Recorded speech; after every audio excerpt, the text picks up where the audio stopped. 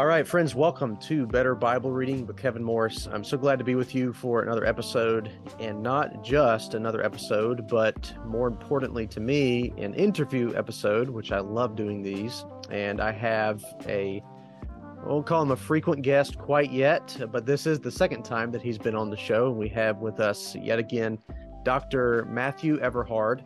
He was with us a while back when he was helping us out with the connection between Peter Van Mastricht and Jonathan Edwards.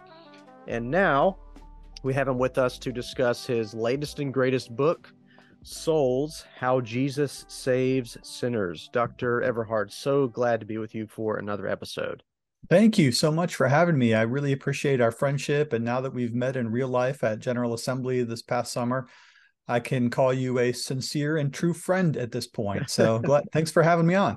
Yeah, so we met in Birmingham for our denomination, the PCA. We had our General Assembly, and we ran into each other there. And so we have progressed from internet buddies to real life friends. So that was really cool to be able to meet up. Let's get into this. I have been privileged to read through this book, and I have, as you know, set up kind of a handful of questions here. We can certainly kind of expand that or whatever, but I wrote out some questions that I thought would be helpful to help you as listeners get a feel for this book, understand its significance, and we'll kind of work through those kind of question by question. So first and foremost, probably what I'm curious to hear, what listeners I'm sure would be curious to hear as well, is why this book? How do you think it's different from other books on this particular topic? Feel free to take that and run with it. Sure. Well, the topic is the gospel, and the gospel is not unique to me. Of course, the gospel is what the church has always believed for 2,000 years. And even before that, we might say, in the proclamation of the coming of the Messiah, and that Messiah has come in the person of the Lord Jesus Christ. And so this is a book that simply intends to share the gospel with the whole world, with as many people as I can while I'm alive. I'm a gospel preacher, and I love sharing the good news of Jesus. It's the best message in the world. And so in one sense, I could not help but write this book, because all I think about, all I write about, all I study about is the good news of the gospel. And so whether I'm preaching or teaching Bible studies or in the church or doing more academic enterprises, I'm always just thinking about the Redeemer who is Christ. And so this is, in one sense, though, the book that I've kind of always wanted to write, because in many of my other written formulations, the things I do academically, I'm often talking about theology, in particular, the works of Jonathan Edwards, who's sort of my specialty as an academic writer. But even there, I'm just trying to share the gospel through what I know about church history and theology, whether it's through the mouth or the pen of Jonathan Edwards or any other person. My goal is to get to Christ, always get straight to the gospel as quickly as I can. And so this book is a desire to share the gospel. In some sense, Kevin, it's not much more than a tract. It's only 188 pages, so I like to describe it as a longer tract. And it's something that I wish that people would give to friends, give to unbelievers, give to colleagues, give to people in their new membership classes at church, maybe as a Christmas gift to a neighbor. I don't know. But my point in the book is to, as quickly as possible, introduce people to the saving events of the life, death, and resurrection of Jesus Christ. In fact, those three things, his life, his death, and his resurrection, are in some ways the theme of the entire book. And we can get into some more specifics if you want. But let me just say this. One of the reasons that I wrote this book is not that I'm going to say anything new or original. In fact, I say in there, I'd be embarrassed if somebody said that there was a new thought in here. Okay. Theological novelty is not a virtue when it comes to a gospel proclamation or Bible interpretation. But I am concerned. That the church writ large, has before, in the past, and does still currently lose its way sometimes and get off message. The church can sometimes suffer what we call mission creep, which is where it forgets what it was designed to do. And to that extent, I'm also sort of critiquing false gospels and errant messages of legalism and antinomianism and things like that. So I'm really just trying to make sure that whoever gets their hands on this book, whatever the Lord does with it, at least they can come away saying that they've heard the gospel clearly articulated. And that's why I wrote it. Yeah, I think your mentioning of this as kind of a expanded Bible tract, I think is a good way to put it. I think that, not to disparage those in any way, but I think a lot of times when I do read tracts, I'm always wishing there was more context in there. It's almost like you feel as if you have to do a 5-minute sales pitch for Christianity, and you're like, what in the world do you say? You have to be selective in 5 minutes. You have to be selective in like a little tiny rectangular tract. I think this book is a great way to compare that. You kind of take that idea of a tract, but you expand on it. Like, it's not just, gospel 101. Like, you have some good context. You kind of feather things out in a few different locations, and I think it provides a really good maybe here's a presentation of the gospel, but also here's the Christian worldview itself, summarized. Mm-hmm. And I think that I appreciated the way that it's written. I think it's very like approachable in that way. Mm-hmm. Okay, so we move to the title itself, Souls, How Jesus Saves Sinners. You said this book is about the gospel, and I think it's a very maybe provocative, if we could even say it that way, title, Souls. Why did you pick that title? Like, what specific angle are you trying to present when it comes to the gospel in the context of souls? Yeah, thank you for asking that question, because the title is something that I actually really like about the book. The title is hopefully provocative in that the very title itself suggests that there is an immortal aspect to our human nature.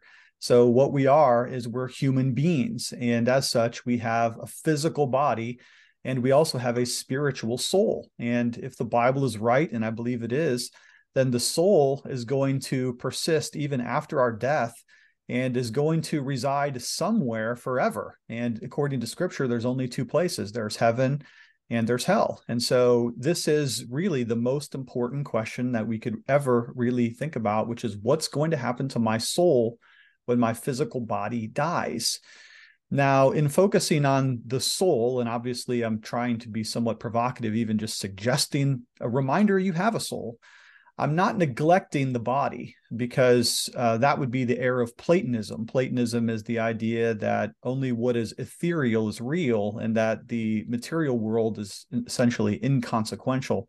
But Christians actually have a pretty robust theology of the physical body. We believe that our bodies were created by God, that both body and soul are in some ways image bearers. We bear the image of God who made us, according to Genesis chapter 1. And even the physical body does that to some extent.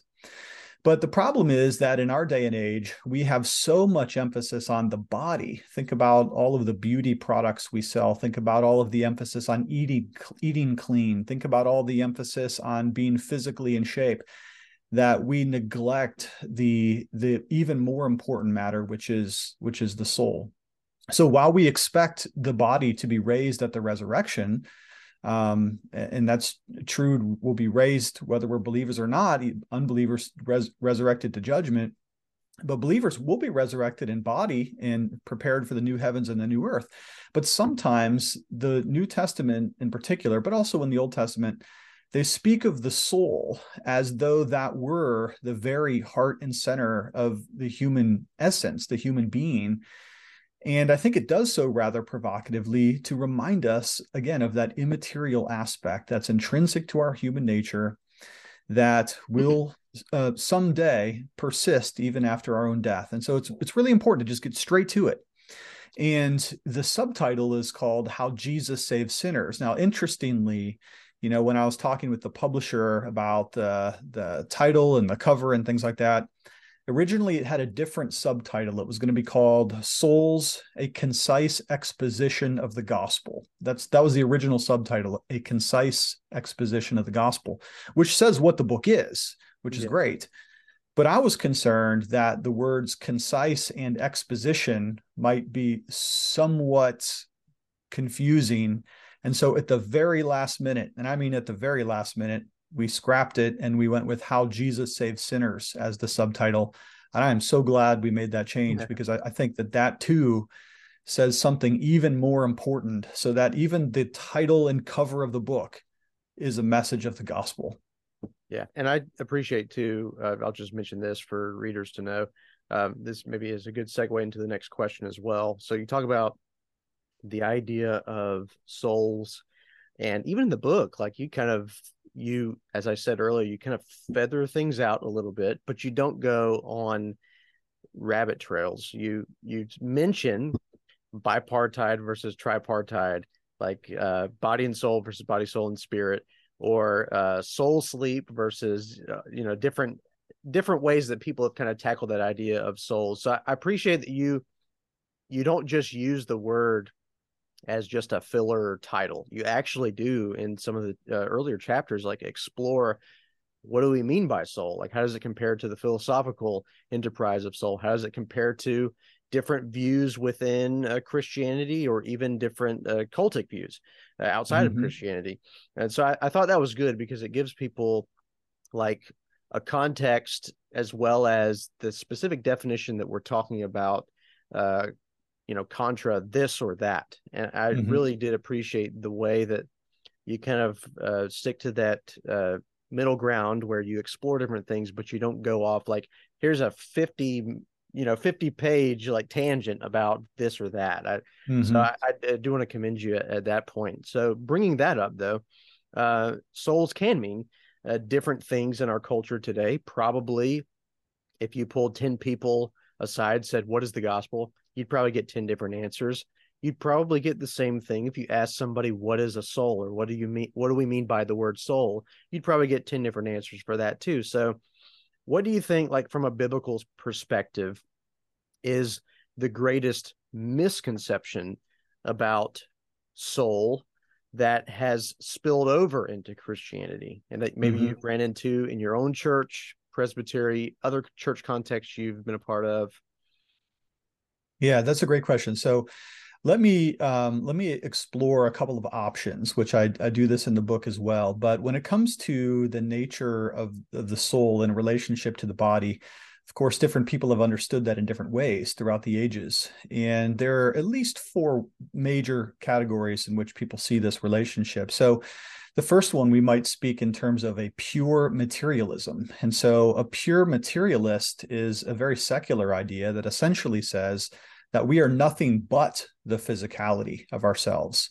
There is no spirit or soul. And so when they speak of the idea of that you have a soul, they may merely be describing the fact that you're alive, that we happen to be physical material that is alive. And so they're not saying much more than that. So in sort of a secular scientific worldview, there is not much more to you than the physical construction of your body down to the molecules and the atoms together, comprising what we call the cells, and then the greater body organs and structures. But for a materialist, when you die, you die. There is nothing else.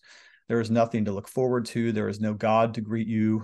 There is no host of the heavenly ones who will see you on the other side. In a materialistic worldview, death is the end. Then you can swing wildly to the opposite of that and think maybe of a pantheistic worldview. A pantheism is an idea that there is something of the soul, but the souls of all living things sort of blend together into one life force. And we actually see that in places like the Star Wars series, where the Force is kind of that amalgamation of all living force life together as one. But pantheism is a very pagan understanding of what the soul means. And the problem there is because it actually denies any sort of individuality. Whereas Christianity holds quite sincerely that we are individuals. You have a different soul than I have. We may have some deep connection together between our souls, but nevertheless, we are different embodied soul entities. And then you get some kind of amalgamations too, like deism, for instance, is a little bit closer to Christianity in that it has a creator God. But in deism, of course, God sort of backs off from the creation altogether, essentially lets it run. The common analogy is the analogy of the clockmaker. And in deism, then, there's very little importance to one's morality or to their life, to the purpose of their life. And so all of these conceptions of how the soul works in relationship with matter fail where exactly Christianity succeeds. Christianity, then, biblical creationism, is the only such construction of soul and body in which we have real individuality, we have real meaning and purpose in our lives, and we have a real eternity to face after the body succumbs in whatever way it eventually passes away in this particular life. And so I think that message is important enough that we should be talking more often about the fact that we do have a soul. Now, within Christianity, of course, you mentioned sort of the tripartite or the trichotomist versus the dichotomist view. That's an in-house debate amongst Christians. The debate there is whether or not the immaterial aspect is actually of two portions, the spirit and the soul, or whether or not those things are used synonymously as one.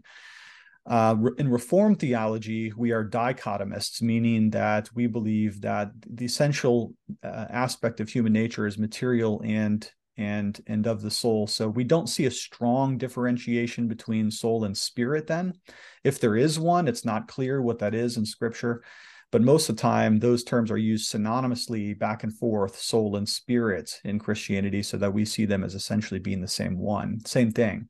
We also talk about the heart. Sometimes we talk about the mind. These things are also aspects of the soul as well. Although there, with the mind, it gets a little bit complicated because where do you differentiate between the mind and the brain itself, the actual physical gray matter, the connections of the synapses and things like this? But either way, in this book, I'm trying to get people to think about the fact that they do have a soul that is going to face its creator someday. I think apologetically, when you bring up these ideas of body, soul, and spirit versus just, body and soul or anything like that, it gets people thinking, it gets the wheels spinning. And I think that's helpful because for the person reading it, I'll say this, whether it's a non-Christian or whether it's a professing Christian like myself, it's a great reminder, not only for the fact that in the Bible, people who already know the gospel are reminded about the gospel again and again, because we need that reminder. The Lord's Supper, Jesus says, "Do this in remembrance of me," because we're prone to forget what he has done for us. And so we constantly need reminders. We need to be told things that we already know, but it can have a fruitful effect on a professing Christian as well as somebody that's not a professing Christian, because we start to explore these kind of thoughts that we might have off the cuff, or things we've maybe been struggling with a lot more directly. And then we can then apply that to, okay, here's what I've been thinking about this, here's what I've been thinking about that. But now, how do I understand all of these kind of seemingly disconnected ideas in the unified reality of my soul? What do all these things collectively mean for my soul particularly? And I think it's a really good kind of apologetic or evangelistic way that these ideas are presented in the book.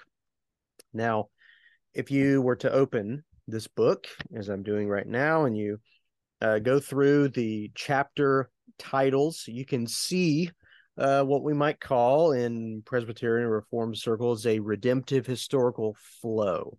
Mm-hmm. To understand the good news, you got to know the bad news, which makes the good news good and necessary. And you follow that trajectory in your book. You don't just begin with heaven. Wouldn't you like to be there? Well, here's why you can't, and that kind of thing. Mm-hmm. Like you follow here's who we are as created in the image of God. Here's what's went wrong. Here's what we need. Here's, you go through that. And I think when people think about that trajectory, it's very much a biblical theological flow to the way you present the gospel, which is, ironically enough, how the Bible presents the gospel.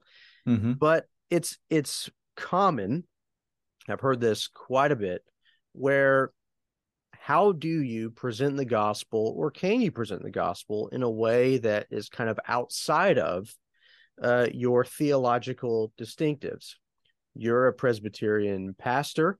You're, in that sense, you belong to the Reformed community. You're a part of a Presbyterian church, so that's a Calvinistic kind of framework of how you would understand the Bible. Myself as well, I'm a part of a Presbyterian church. But I've heard the argument made that is it possible to present the gospel without spilling over into, oh, now you've just defaulted to Calvinism? Now how can you present the gospel in a meaningful way without kind of intersecting all of your predestination and election ideas? And these are the kind of arguments that people could and very often do make when it comes to how a Methodist presents the gospel versus how a Baptist or a Presbyterian. So do you think it is possible to speak of the subtitle of your book in particular, How Jesus Saves Sinners, without getting into specific traditions? And do you think that it's better or worse to do that? Because obviously in the book, like, I don't know that you use the word Calvinism, but you obviously use phrases like total depravity, which is part of a kind of a Reformed understanding. So I think it would be helpful if you maybe just explore this idea, because I find it to be a tension for people that want to decide how specific do we have to actually be when it comes to presenting the gospel. Yeah, it's a great question. Well, so what do I want people to take away from this book, right? I'm not arguing for Presbyterianism as such, although it is also impossible for me to think outside of who I am. And I'm not going to pretend that I'm somebody that I'm not, just to make the reader comfortable. So while I tried to minimize technical jargon as much as possible, for instance, I don't come out and say this is a Calvinistic presentation of the gospel. In fact, I tried to avoid that for as much as possible. Yet, nevertheless, we're always going to present the gospel featuring some of its aspects that we think are eminently biblical. So, for instance, the other night, I was teaching a lecture at our church here, and we're talking about how salvation works. And I gave the analogy of slicing a pie, like a pie graph. What percentage of your salvation is God's work, and what percentage is your work? Do you contribute anything to your salvation? Well, it strikes us as somewhat irreligious to suggest that the pie should be split evenly, half God's work and half my work, because that's certainly not true. And then you say, well, what do we contribute? 25%, 10%, 1%? And the Calvinist is essentially the person who says, no, the pie cannot be split at all. All of salvation is God's work. And that work has begun in eternity past in our election. In some sense, it culminates at the life, death, and resurrection of Jesus Christ, but it continues on even to our own effectual call when the Spirit of God does a work in my heart, convicting me of my sin and turning me to faith in Jesus Christ. In fact, enabling me to believe. So as I'm writing this book, I'm thinking to myself, okay, I'm going to intentionally not quote Jonathan Edwards as much as I want to. And I restrained myself, you'll be proud of me, to only 2 quotations from Edwards, which I thought was very good considering I'm an Edwards scholar. But yes, I do quote Martin Luther, and I do quote John Calvin, and I did quote the Westminster Confession of Faith when it comes up from time to time. Although, again, I'm trying to write to an audience that may be hearing some of these things for the first time. And so anytime I used anything even approaching a technical theological term, I tried to give it as best I could a street definition so that it would be as understandable as possible. Essentially, though, to answer your question, I don't think there is any sort of mere Christianity that can avoid some of these questions. We can avoid discussions on denominations, but when it comes to how the Spirit of God actually works to convert the heart, either we're going to come to a position that our salvation is entirely due to God's work in the gospel, or in some measure shared by my own acting and responsibility in terms of my merits or my religious contribution to it. And so, yes, this book is written from a Calvinistic perspective. There's no way I can avoid that. That is the way that we see the gospel. We see the gospel as extraordinarily gracious because God does all of the saving work, from election to calling to regeneration to justification to our sanctification and ultimately to our glorification, which is our preparation to live with him in heaven. All of that is the work of Christ, graciously done and performed by the three persons of the Trinity. So in that sense, it's written by a Presbyterian. Yeah. Yeah, I mean, so it's important, I think, when people want to present the gospel, the most important thing is that you do so in the way that you believe the Bible presents it. So I think, it's not necessarily a setup question. I think it's a worthwhile question because people do present it in that way, but I think it's somehow a setup, or it's somehow misguided, because the idea is that the gospel is an abstract thing that you can detach and remove from what you think the Bible teaches. But the same thing can be said, like Calvinism, Reformed theology, whatever you want to call it, is not just a thing that you put on top of the Bible. It's not just a pair of glasses. It's what you believe the Bible teaches. It's what you think is a faithful summary of what the Bible says. And so really, at the end of the day, you're just presenting the gospel as you see it in Scripture. And I think if people think of that, then we can maybe avoid some of the more like combative, like this versus that type thing. Yeah. Yeah. I mean, I guess you could simply say that there are areas of large agreement between Christians, and that's important to emphasize too, that even if you weren't from my particular tradition, I think you could still gain a lot from the book, because ultimately, at least all Bible-believing Christians can agree that Jesus died on the cross in a way that brings about atonement for those who repent and believe. We believe that Jesus was raised from the dead, and we believe that he's ascended to the right hand of the Father. So we can reduce to areas of agreement that are central, that all true Bible-believing Christians would hold dear. The problem, though, is when we begin to talk about what those things mean. So, for instance, when we speak of Jesus' death on the cross in atonement, well, for whom did he savingly atone when he died on the cross? And that's a question that strikes to the heart of Calvinism and Arminianism. So did he die to save everybody, or did he die to redeem his elect? Well, we think the Bible has something to say about those things. But I tried to, as much as possible, give an impassioned, full-hearted plea for people to consider the Savior, Jesus Christ. And again, it's not an argument for Presbyterianism as such, but it is certainly an argument that people would look to a good and gracious Savior and find him entirely sufficient to take away their sin debt and to find peace with God. That's the point of the book, for sure. So the book is set up somehow in kind of the analogy of the real dollar bill versus the counterfeit. So you spend most of your time focusing on the real thing, which is necessary and good. Here is what the gospel is, but I think rightly so. You do move you kind of shift the focus at one point to speak of what the gospel is not. And of course, we think of that as kind of the heretical movements throughout church history, what false gospels are. You think all the way back to the beginning of Galatians. This is nothing new. You even mentioned this passage in your book. Paul is kind of bewildered at the fact that the Galatians have bought into this false gospel. And that threat, that reality has continued century by century.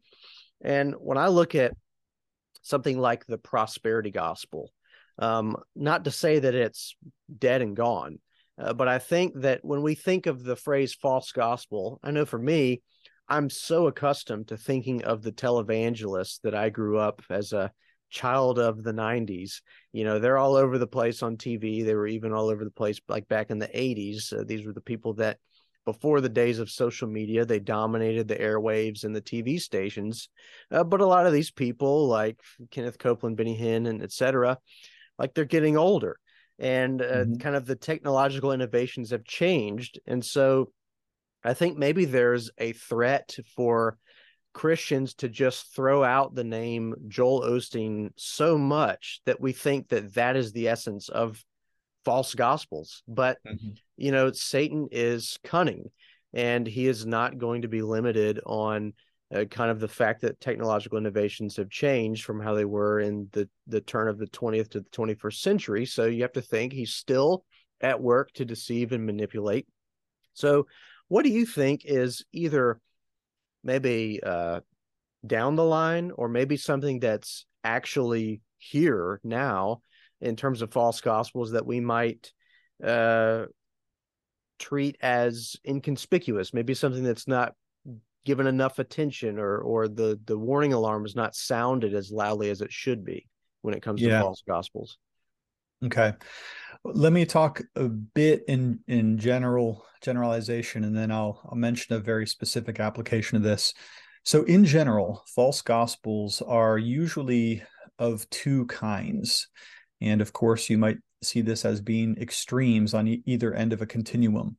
On one hand, you have false gospels that we would call of the legalistic kind, and that is where human beings establish higher qualifications than God himself has established in his word in order to find a relationship with God through his son, Jesus Christ. So, for instance, in the book of Galatians, the kind of error that Paul is very concerned about is a legalistic error, because they have established additional qualifications, in other words, the external comportment to the law, in addition to faith and repentance in Jesus Christ as prerequisite for salvation. So whenever man gets his fingers in the pudding and makes it harder to be saved than God has made it through faith and repentance in Christ, we call that a legalistic error. On the other hand, and to the other extreme, there are antinomian errors. And this word needs a little bit of definition. Anti, against, nomos, the law. These would be errors that focus on removing the law entirely so that the law doesn't condemn us. In other words, it has a very low view of God's holiness and a very high view of man's ability.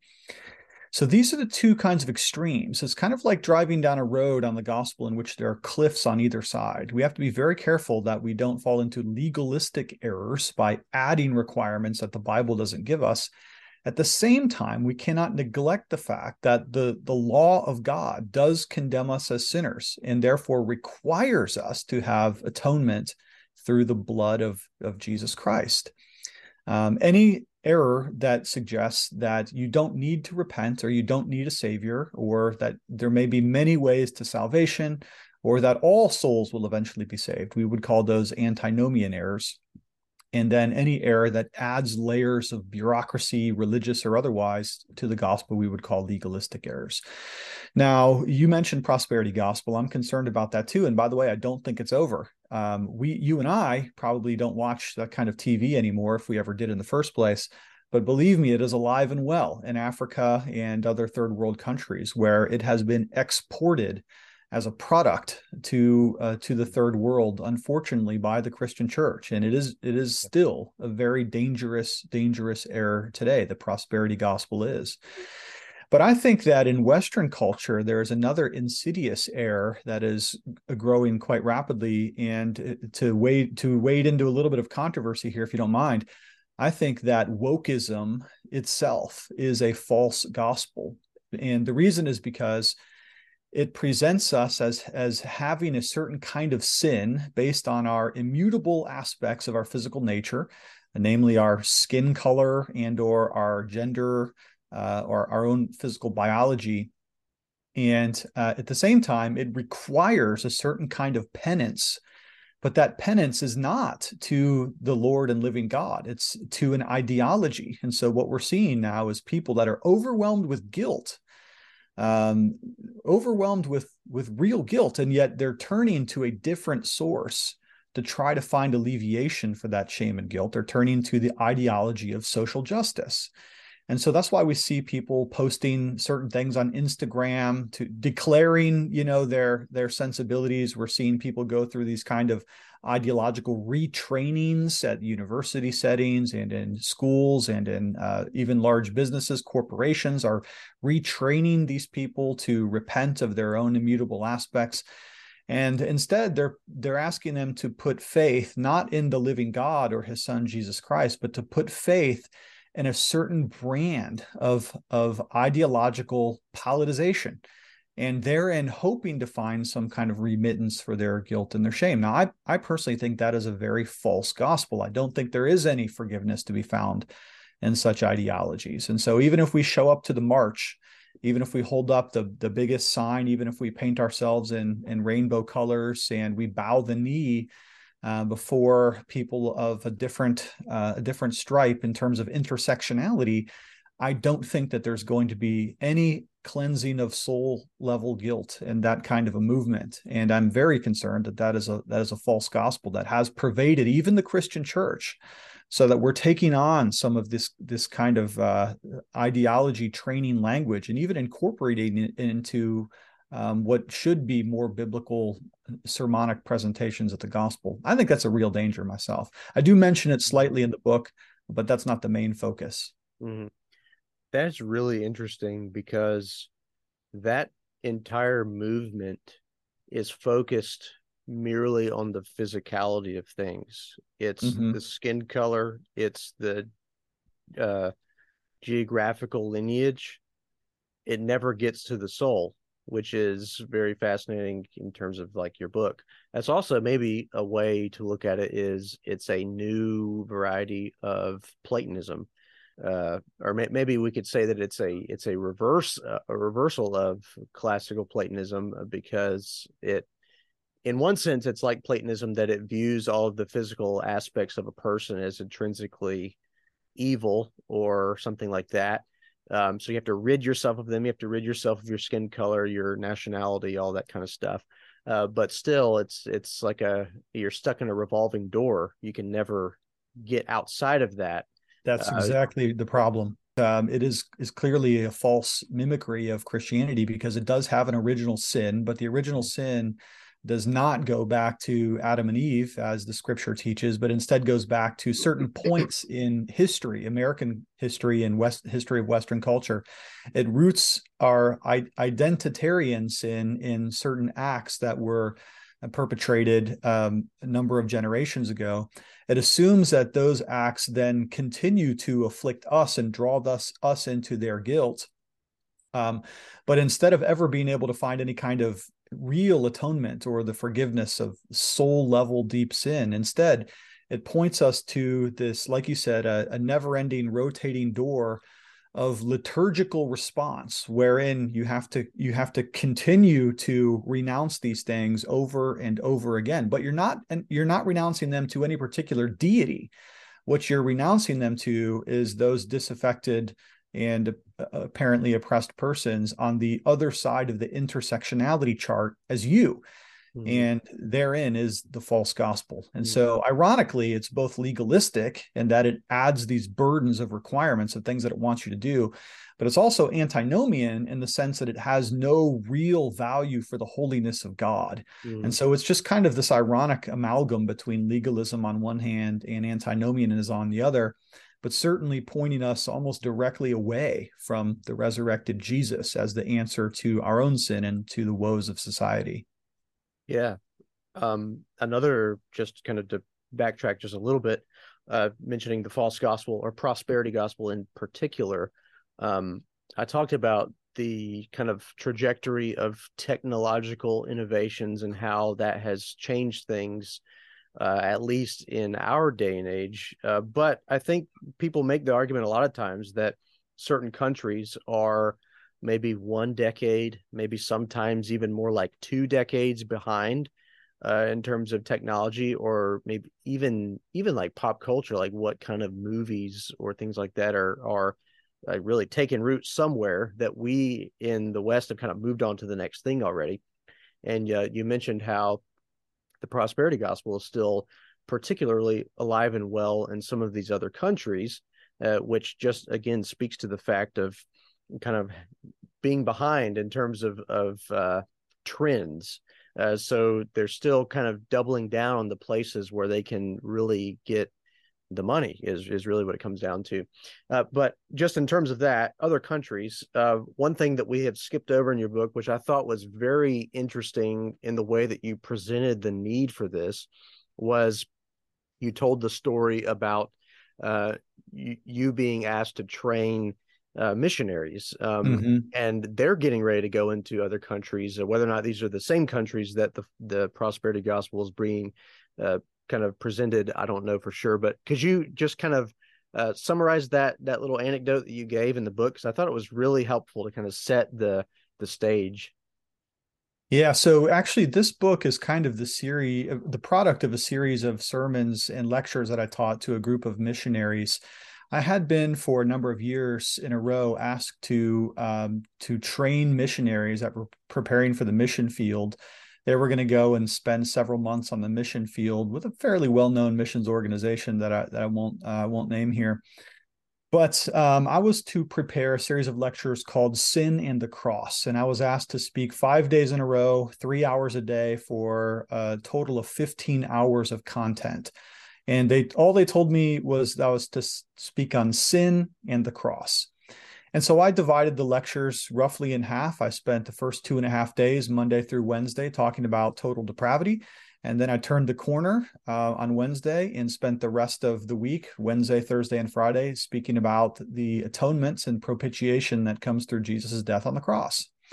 I thought I was teaching very, very basic Christianity. I mean, here we are just talking about the sinful nature of human beings, Adam's fall, and how it affected all of us, and how Jesus, through his propitiatory death on the cross, does then satisfy and quench the wrath of God, a holy God, against sinners, thereby bringing us into a state of justification and reconciliation. Okay, so I thought all of that was fairly basic. Yeah. A couple days in, I realized that I had kicked the hornet's nest because these missionaries had not heard these things. They were preparing to go onto the mission field, and they did not have a basic rooting in the very heart of the gospel message itself.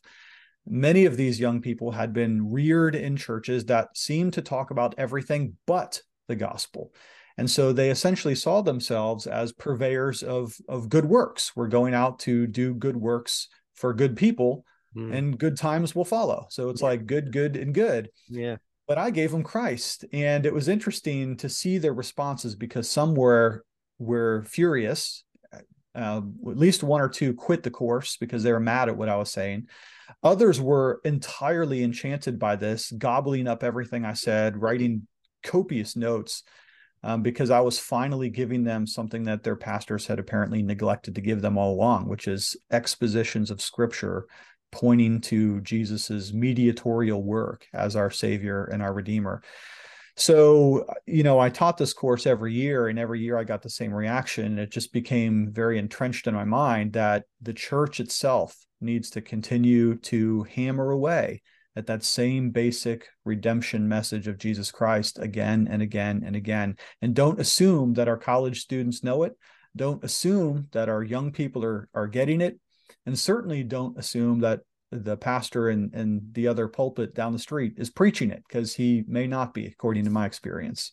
In one sense, surprised when I read that, but in another sense, I think, why should I be surprised? Because that is the kind of danger that we should never assume that people know the gospel as they should, even if they've been, hand selected or just paid the admission fee to become a missionary. And so I thought that was a really provocative way to present the thrust of the book, because you do mention that at the beginning of the book.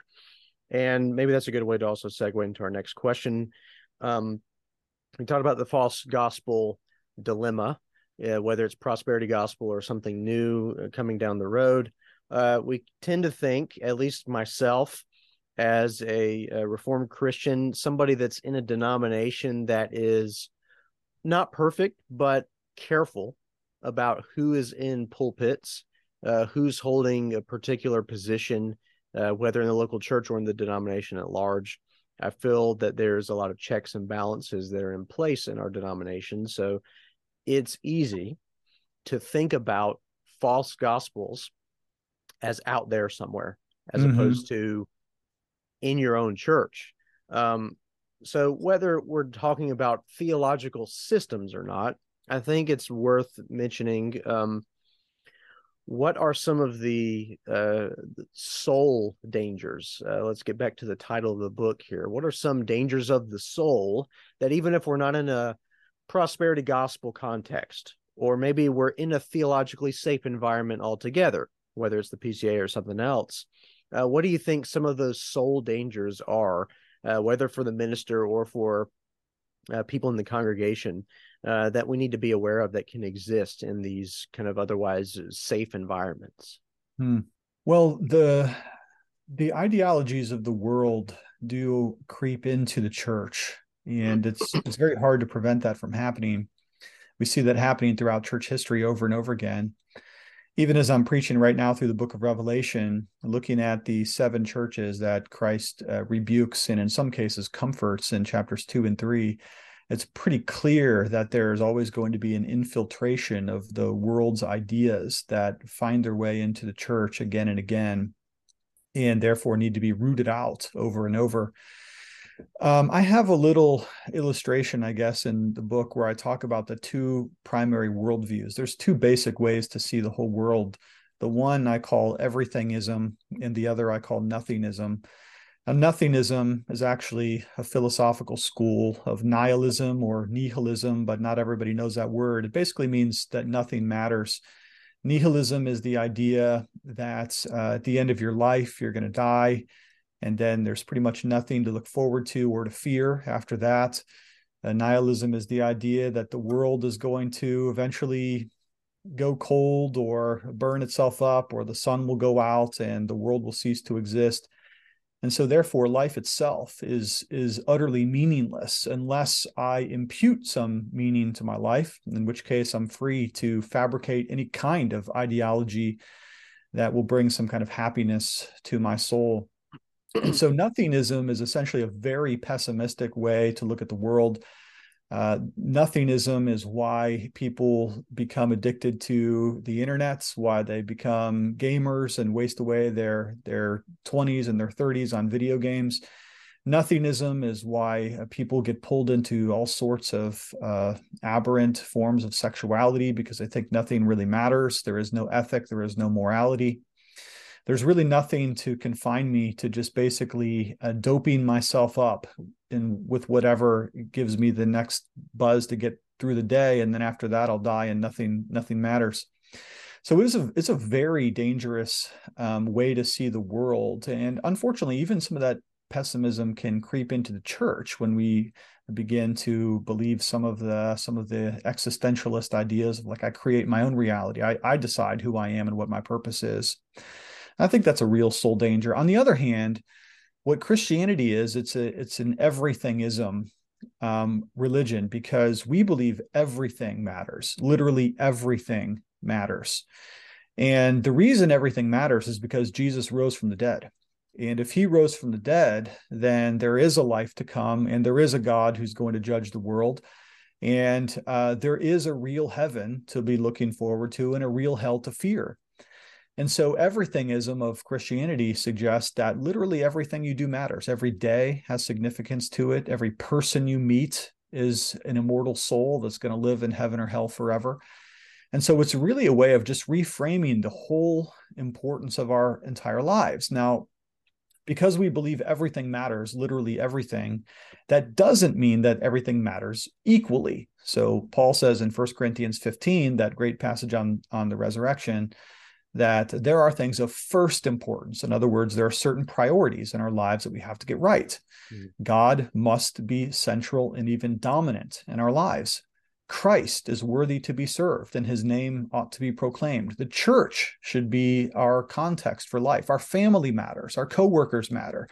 And so all of these things matter, but in sort of a ranked priority system where it's God, and then it's church, and then it's other such things down the line, even down to my vocation matters, whether I'm a plumber or an HVAC technician or whatever. Everything matters, but it doesn't matter equally. And so the key to life then is to figure out what are the highest and most valuable priorities and pursue those things doggedly and with zeal so that I'm making sure that my life is making the most possible significance while I'm alive. Mm-hmm. And so I think that everythingism is imminently greater than nothingism. And if you're sort of wallowing in the mire of purposelessness, then think on the resurrection of Jesus, and he will point you to a life that is entirely significant.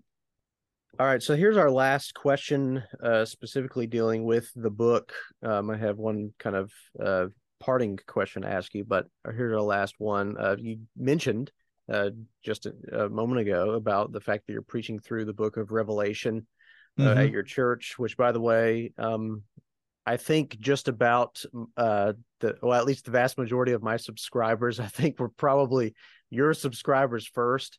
So I would imagine most people that are watching this are already subscribed to your YouTube channel. But if they're not, you can go to Matt Eberhard's channel, and he has been posting the videos from his sermon series through Revelation. So just a plug for that. If you want to check those out, highly beneficial. But the fact you mentioned you're preaching through the book of Revelation, I wonder if you could maybe speak of the intersection of that book, kind of its main thrust, the fact that you do have kind of a mixed bag of both warnings and comfort and encouragement, not only with the seven churches, but the book as a whole, and maybe how that intersects with what you hope to leave people with when they're reading this book that you've written. Well, what I want to leave them with is a burden to share the gospel, and that's kind of where the book ends up winding up, is with an invitation to share what one has learned and what one has received by grace through faith in Christ. The book actually ends somewhat ironically with a challenge to evangelism and missions, and I conclude with a kind of an extended analogy of the Titanic. Now, my wedding anniversary happens to be on the date of the sinking of the Titanic. So Kelly and I, my wife, we think that's somewhat funny that it's not a metaphor for our marriage. But the Titanic is kind of a metaphor for what happened at the fall. And at the fall in the garden, Adam and Eve, they hit the iceberg. And from that point forward, humanity is essentially on a sinking ship. Souls will go down into the water, unfortunately, and there will be many who are lost. But at the end of the Titanic story, and remember, it's a true story, there is this moment where some of the redeemed are on the lifeboats, and they are looking back towards this flailing mass of humanity freezing in the 33-degree temperature water, and they have an opportunity to go back and to rescue some of those who are perishing. Unfortunately, what we know from history is that very few of them took that risk. They didn't want to risk being pulled into the water themselves. And so I kind of conclude with this powerful thought, at least I think it's powerful, of you've got to go back. You've got to go back now that you are on the life raft, the saving, the float of grace.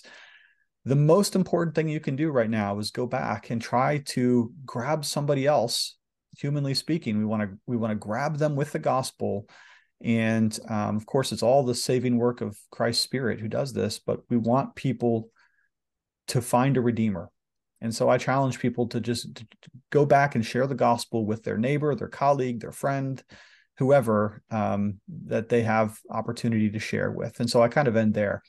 I didn't say anything about the book of Revelation necessarily, other than the breakdown in that analogy is that Titanic goes down never to return, right? It's still at the bottom of the water, and it's always going to be down there, so many miles deep or whatever.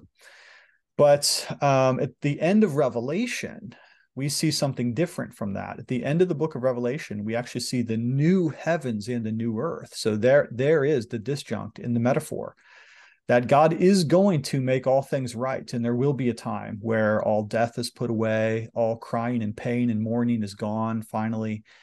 And what was lost in the paradise in Genesis chapter 3 is going to be reconstituted in great and glorious ways that right now only the imagination can capture. And that's why Revelation gives us pictures of heaven with things like streets of gold, right?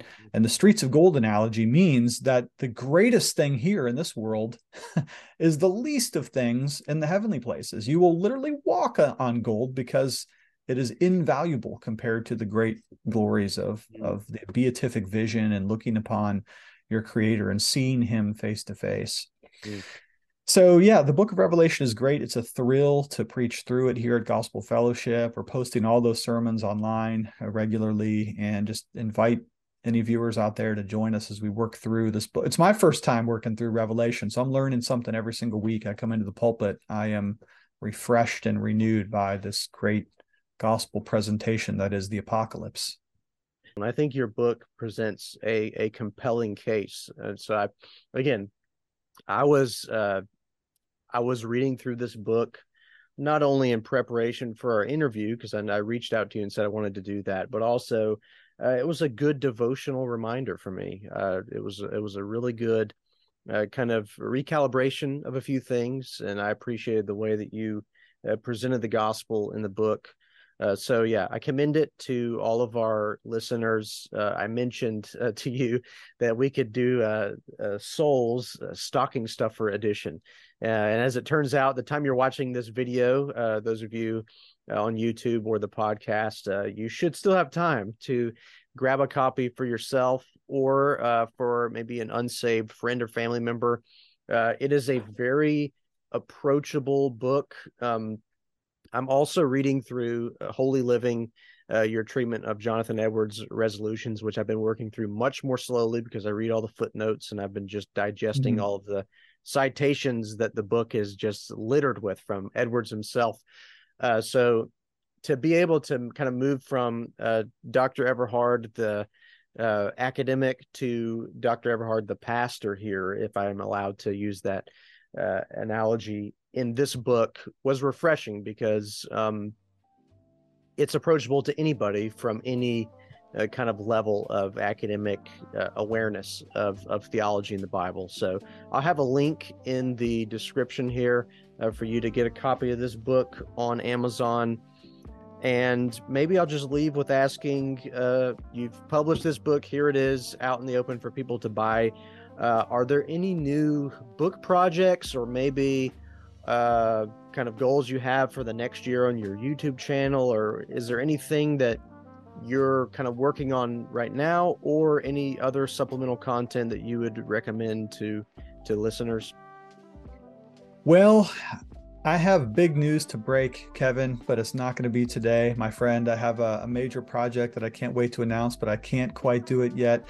I can tell you that on December 18th, check out desiringgod.com because I have an article coming out there about the 300th anniversary of Jonathan Edwards' resolutions. He began on December 18th of 1722 to write his 70 resolutions. So fittingly, that anniversary is coming up.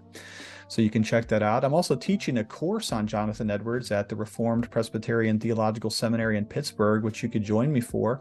If you are anywhere in the area, you could come take that class. It's only a 1-credit class. It's really easy. It'll be very inexpensive. And if you want to audit it, you can do so for pennies on the dollar. If you want to just sit in the class and join me, we're going to have 2 days of talking about Jonathan Edwards, my favorite study subject.